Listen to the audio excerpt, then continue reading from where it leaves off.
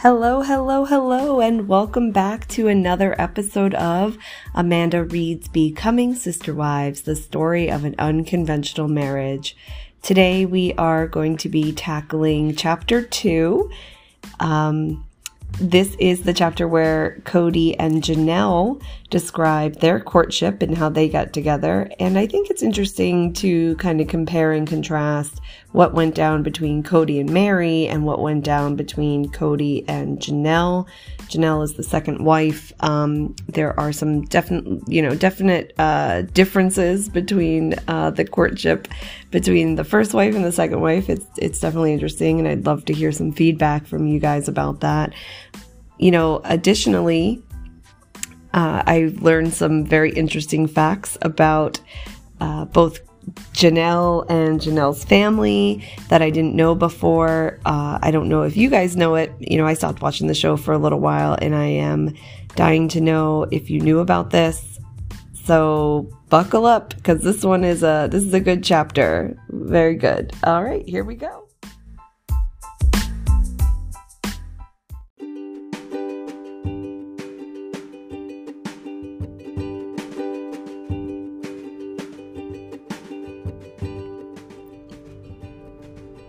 Chapter 2. Janelle and Cody. Janelle. I grew up in Bountiful, Utah, and was raised in the LDS faith. My mother had met some Mormon missionaries while in college, and after she graduated, having converted to Mormonism, she moved to Utah to be with others of her faith. My father died when I was 2 years old, and my mother remarried, but my stepfather was not a hands-on father. He was distant and emotionally unavailable. Eventually, my mother divorced him. I knew when I got married and had children of my own that I would look for a man who would be intimately engaged in every aspect of our children's lives. One of the things instilled in you if you grow up LDS is that you are living the only true faith. Nothing else will get you to eternal exaltation. Toward the end of high school, I met a student named Adam, with whom I was quite taken. I knew he wasn't Mormon, which meant we had no hope of being together, unless he converted. I called my grandmother and told her about the boy I had a crush on. She recognized his name and remembered that his family had at one time lived next door to her. "They're in the Klan," my grandmother told me. Many of my relatives are still down south, and to Southerners there is only one Klan, the Ku Klux Klan. Oh my God. I was shocked and told my grandmother so. My reaction made her laugh. "They're not in that Klan," my grandmother explained. "They're polygamists." Until my grandmother told me this, I had no idea polygamists actually existed, let alone lived among us. I had grown up in the LDS Church of Utah, but I was unaware that there was such a thing as polygamy. I thought it was a myth or something from the early days of Mormonism, an old-fashioned tradition that had long since been abandoned.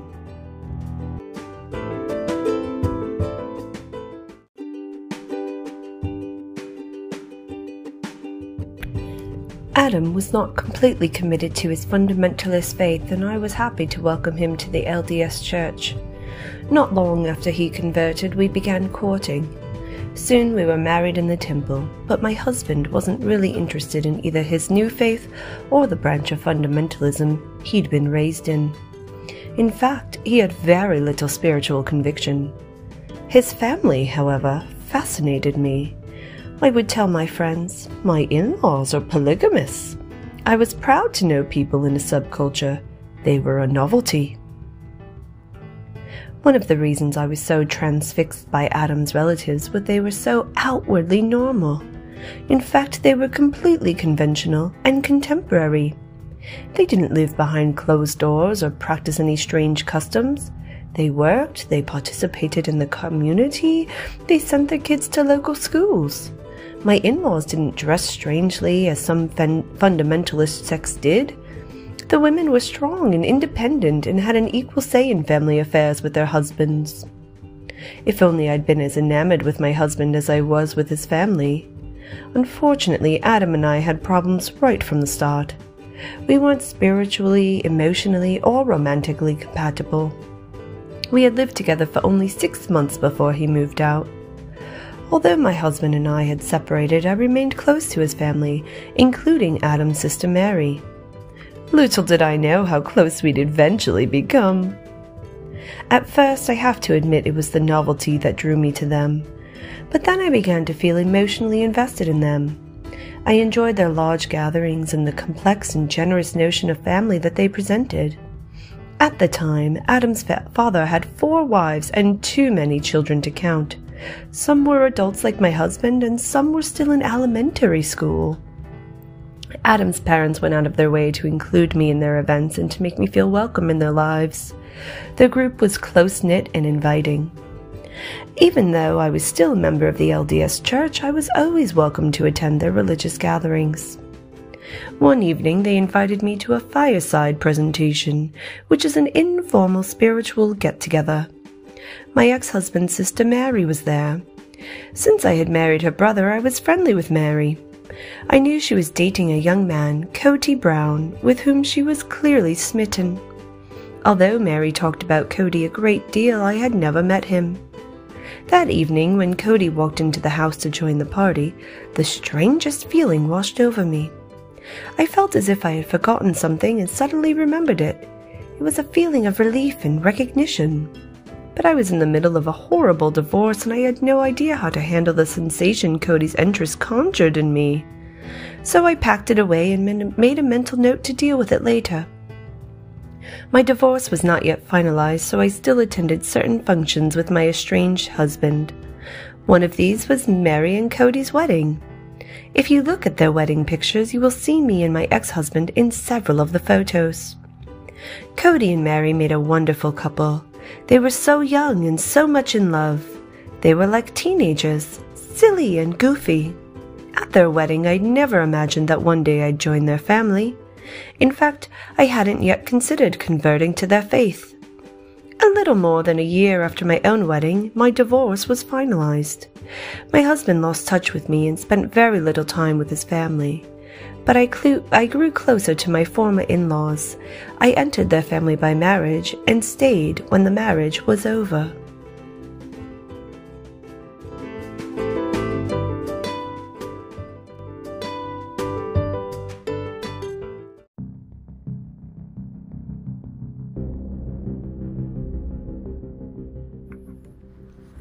Cody. Even when Mary and I were newlyweds, entering the principle of plural marriage was always at the back of our minds. I had a sense in my heart that this was something I needed to do when I was young. I had seen older men marrying women who had children by their first husbands. I didn't think that I should or could bring other people's children into my life and merge my family with someone else's.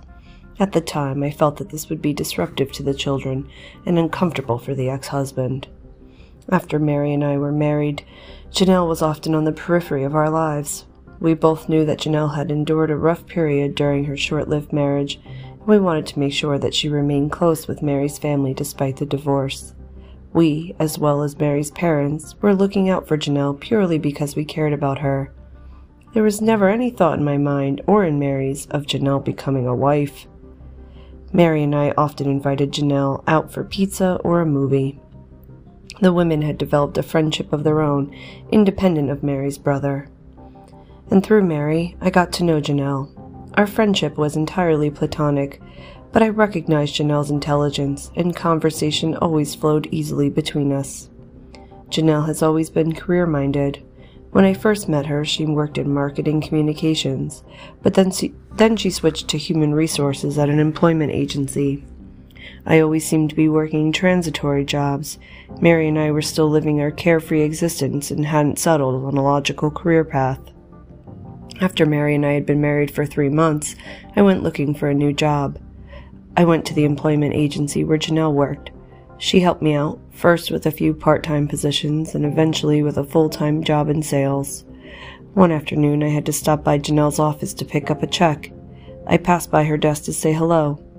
A quick hello turned into a long conversation. Janelle was very forthcoming about her life. She complained about the guys she was dating and how immature and unsatisfactory they were. Immediately a thought popped into my head. Janelle should marry a guy like me. I thought I was the perfect solution to Janelle's problem. Back when I was young and arrogant, I was also naive. I thought I was everything Janelle was looking for. A few months later, Mary and I were getting ready to move to Utah from Utah to Wyoming to be close to my family. Mary, Janelle, and I had spent some time together and gotten to know one another even better. In fact, Mary and I were even renting Janelle's old house for a while. I wanted to see Janelle once more before we moved away, so I invited her to lunch with me. Technically, it's inappropriate for a married man to have lunch alone with another woman, but Janelle and I were friends. There was no thought of courting, so lunch was purely platonic.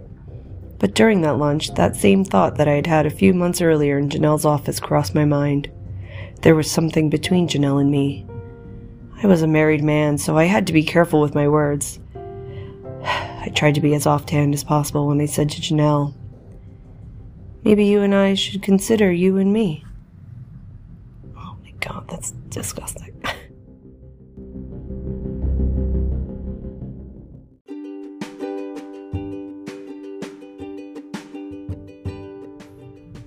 Janelle. I completely rebuffed Cody's suggestion. I was shocked and laughed it off. After that, I didn't even give it a second thought. But when I returned to the office that afternoon, my coworkers were suspicious. They wanted to know who the cute man was who had taken me to lunch. I'd heard that people in the office said I was glowing, but this seems a little exaggerated.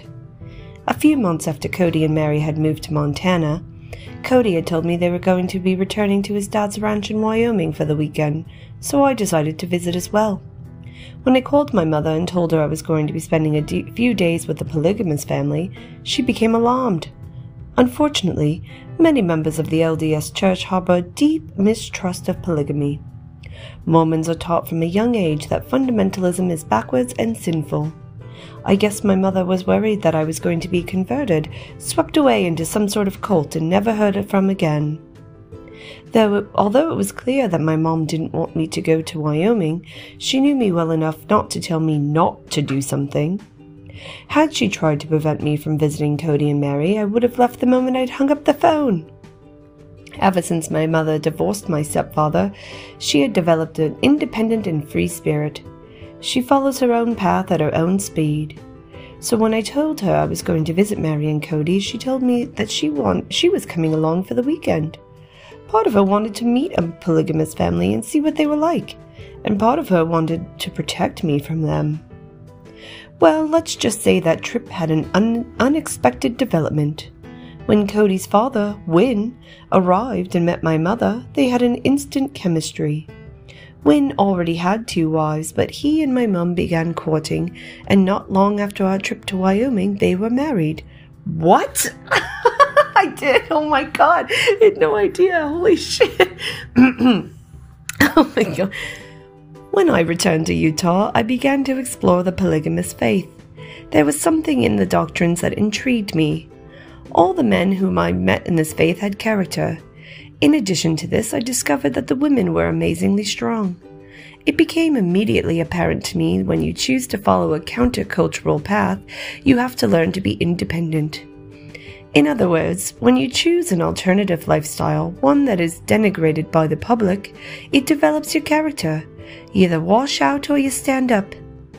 Once I came to this conclusion, I started to believe that there was something for me in fundamentalism. As I was investigating the faith, I started studying the doctrines and principles of Mary and Cody's group, as well as talking to a lot of members of the church. I decided to pay another visit to Mary and Cody, who were now living in Montana. When I went up to Montana, I brought the man I was seeing at the time. Despite dating a member of the LDS faith, a conventional Mormon, I couldn't suppress my interest in fundamentalism. During that visit to Montana, it progressed from a curiosity to a calling.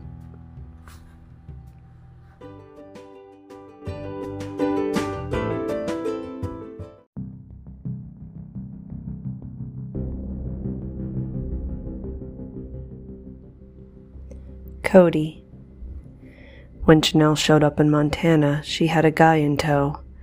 I knew she was hoping that a real relationship would develop between them, but I guess I was starting to wish for the opposite to happen.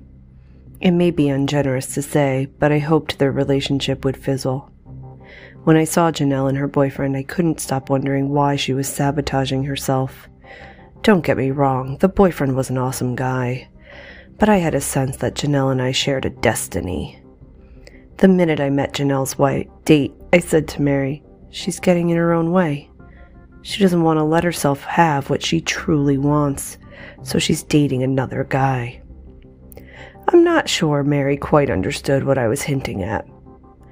I couldn't shake my spiritual awareness that Janelle and I would one day marry. I'm not sure exactly when this insight came to me. It wasn't born out of the same conventionally romantic attraction I had to Mary. It was a different feeling entirely, one that had more to do with spirituality and intellectual compatibility romantic love. However, I couldn't help notice that in addition to her first-rate mind, I found her extremely attractive. Since I couldn't shake the awareness that we would share a future, I was confounded by the fact that Janelle brought a date when she came to visit. I was certain she was doing this to keep herself at a distance from me. In essence, I think she was testing both of our resolves.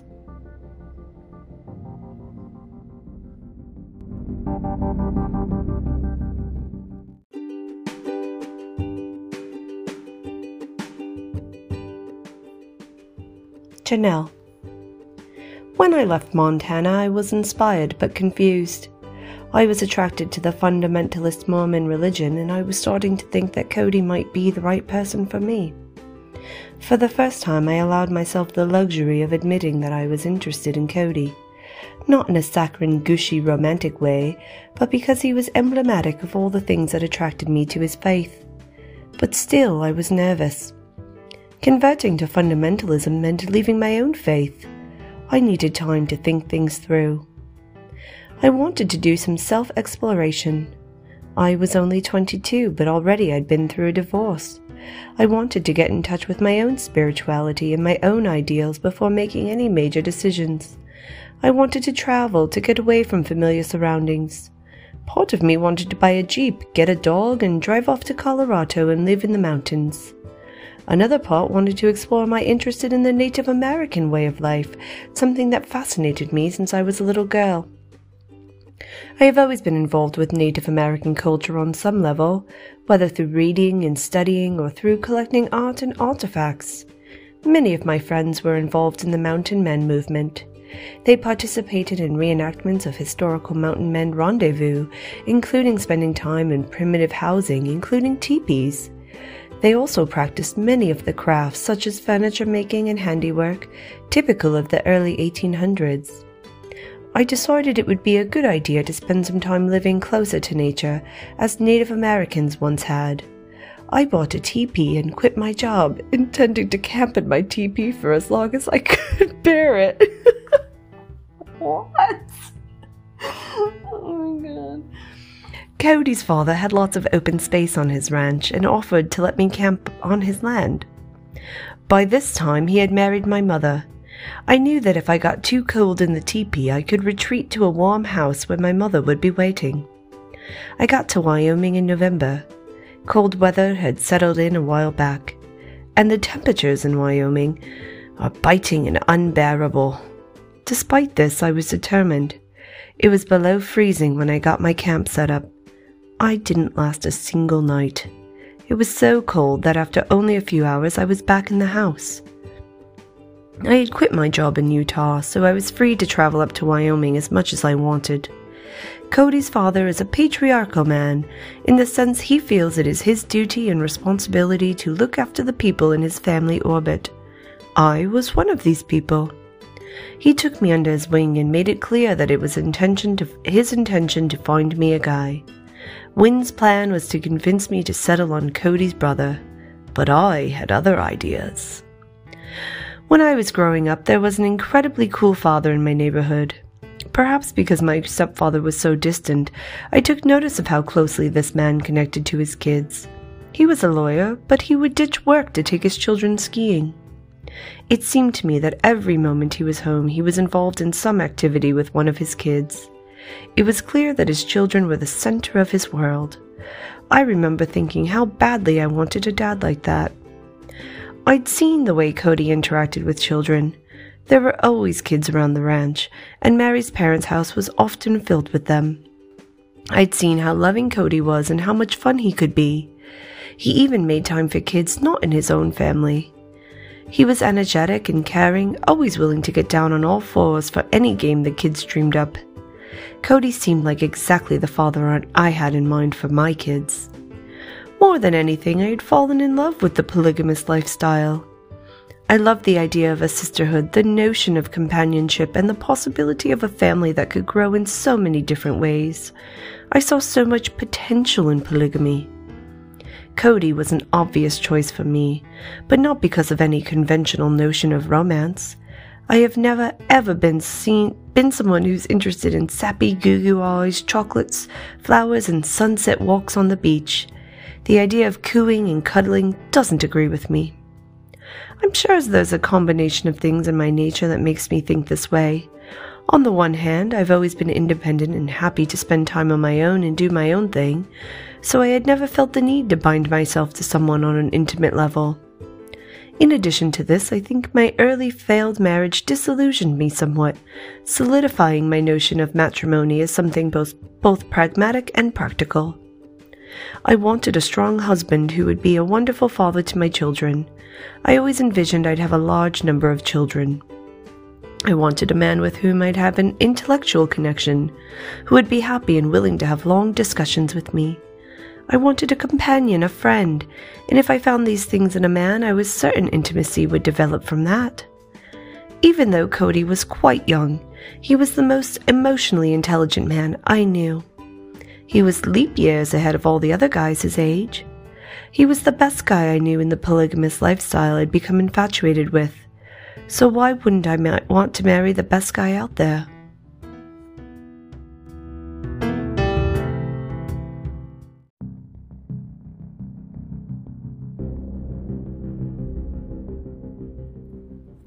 Cody. After Janelle's experiment with a teepee, she visited regularly. Mary and I were living in Montana, and Janelle sometimes stayed over at our place. One evening, after the three of us had spent the day together, just as we were getting ready for bed, Janelle made an unusual request. "Mary," she said, "can I have a moment alone with Cody so that I can talk to him about something important?" I suspected what was coming, but Janelle was going about it strangely. She was still in her cowboys and Indians phase. That night she was dressed like a cowgirl in jeans and a khaki corduroy shirt, her hair pulled into a high ponytail. At the time, Mary and I were living in a cabin with a giant living room and two small, unpleasant bedrooms. Mary went to bed, leaving me and Janelle sitting on the junky furniture I'd picked up at a yard sale. Janelle was forthcoming. "I think I belong in your family," she said. I was flattered and pleased, not to mention relieved. Months earlier I had told Mary about my interest in a relationship with Janelle, but it was more of an impromptu suggestion than a serious proposal. So it felt proper that Janelle should make the official opening move. In many ways, it's more appropriate. After all, I was a married man. I should not be making moves on women. That would defile my relationship with Mary. Quite often in our faith, it's the woman who approaches the family she's interested in. I think people are surprised by how often the woman makes the opening move. If a woman finds a family to which she feels spiritually connected, typically she builds a relationship with the first wife or wives, then she will tell her father, who then speaks to the father of the husband in the family. Now, Janelle didn't exactly play by the rules, but since my father had been involved in trying to find her a husband, it seemed appropriate enough. Ever since Mary and I got engaged, we had affirmed our commitment to the principle of plural marriage. There are many couples who are polygamous in belief, but live monogamously. In other words, they believe the principle, they don't live the principle, and never take other wives into their families. Mary and I did not want to be one of those couples. We both felt that we'd been called to open our family to additional wives. We'd been married for 3 years and had 3 wonderful years of monogamy.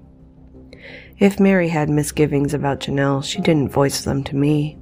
She seemed happy enough to welcome Janelle into our home. Back then, we were still very young and didn't have the wisdom or the vocabulary to talk about our deepest emotions. So if something was troubling her, I fear she would have been unable to express it in a way I understood. Mary and I moved back to Wyoming to get ready to bring Janelle into our family. We had to find a house that was big enough for all of us. Janelle and I were officially courting, but things were moving quickly. For various reasons, courtship for second and third wives are traditionally short. The most important of these is that it's neither appropriate for a married man to be spending excessive time with a woman who is not his wife, nor is it fair to the other wives to sit at home during a long courtship.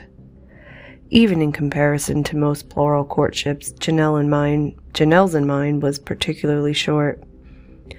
We managed to go on only one date, and it wasn't much of a date. It took place sometime after New Year's, and it was freezing cold. I had been working a 15-hour shift, so when I finally got off work, it was late. The town where Mary and I were living in Wyoming was really small. By the time I picked Janelle up, all the restaurants were closed. So we drove around in the dark. Janelle's mother had given me a ring that had been hers. I put the ring on Janelle's finger and asked her to marry me. It was more of a formality than an actual proposal. It was dark, it was late, and it was cold. 2 weeks later, we got married. We had a spiritual ceremony on another bitterly cold January night. Then we went on our honeymoon. We had no plan. We just drove and drove, staying wherever we felt like stopping.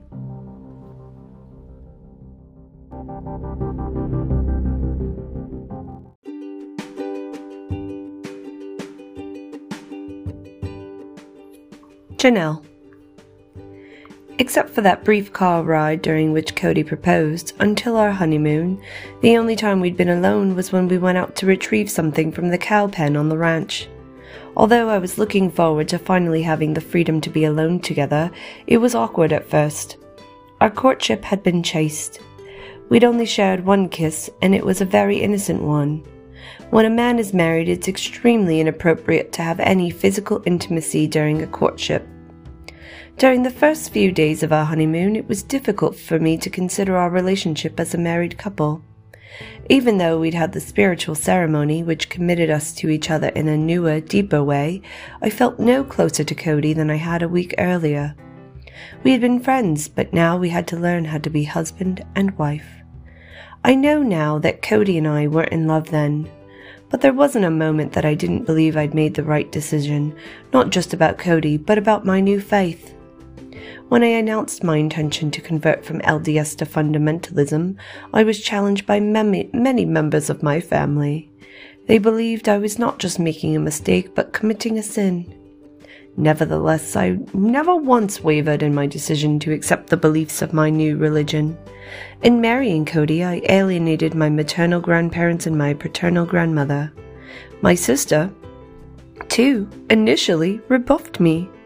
Although it was hard for me to come to terms with my estrangement from certain members of my family, I imagined that I'd have sister wives who would, at least in part, compensate for that loss. I'm sure all of this was on my mind during my honeymoon, so I felt pressure for my marriage to succeed right from the start. However, I had no idea how to go about this. Cody and I had a deep friendship, and we were completely compatible on an intellectual level. We were committed to the decision we made. Now we had to find a way to make it work. By the end of the honeymoon, we had arrived at a point where we felt safer with each other, but it would be many, many years into our marriage before our true love story would begin. I didn't know when I married Cody what a struggle that first year would be. I moved into the house with him and Mary and lived in their guest room. I felt like a long-term visitor, an eternal house guest instead of a wife. Mary and Cody were still very much in love, and they had no idea how to incorporate me into their lives. I had no idea where I fit into the marriage. When we watched movies, they would sit on the couch and hold hands under a blanket, and I'd sit in my own chair. I didn't feel as if I had my own place in the house. Arguments would erupt over the smallest things, the right way to fold clothes, the right way to clean the kitchen. I felt challenged and confronted on all fronts. I lost my sense of self. I would have to learn to speak up for myself and establish my own life and status within our household. It wasn't until Cody married for the third time that things would begin to settle down in our household.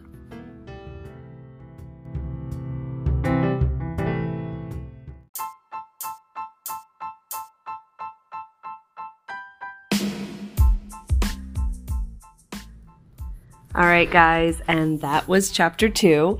So I get, like I said in my little introduction to this week's episode, I learned some new things.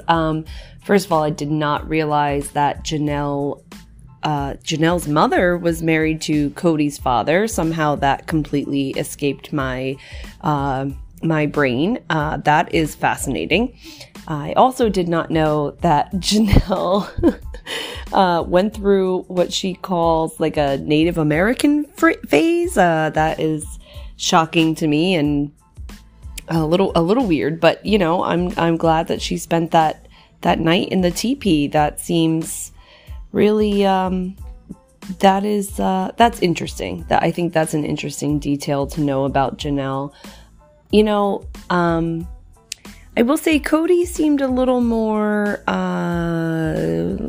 dare I say, creepy in this chapter, especially knowing that he wasn't in love with Janelle, and he really seemed to want to be going after a second wife and to go after his first wife's brother's ex-wife is definitely, I knew about this, but there's just, it is something. That is something. That is really something.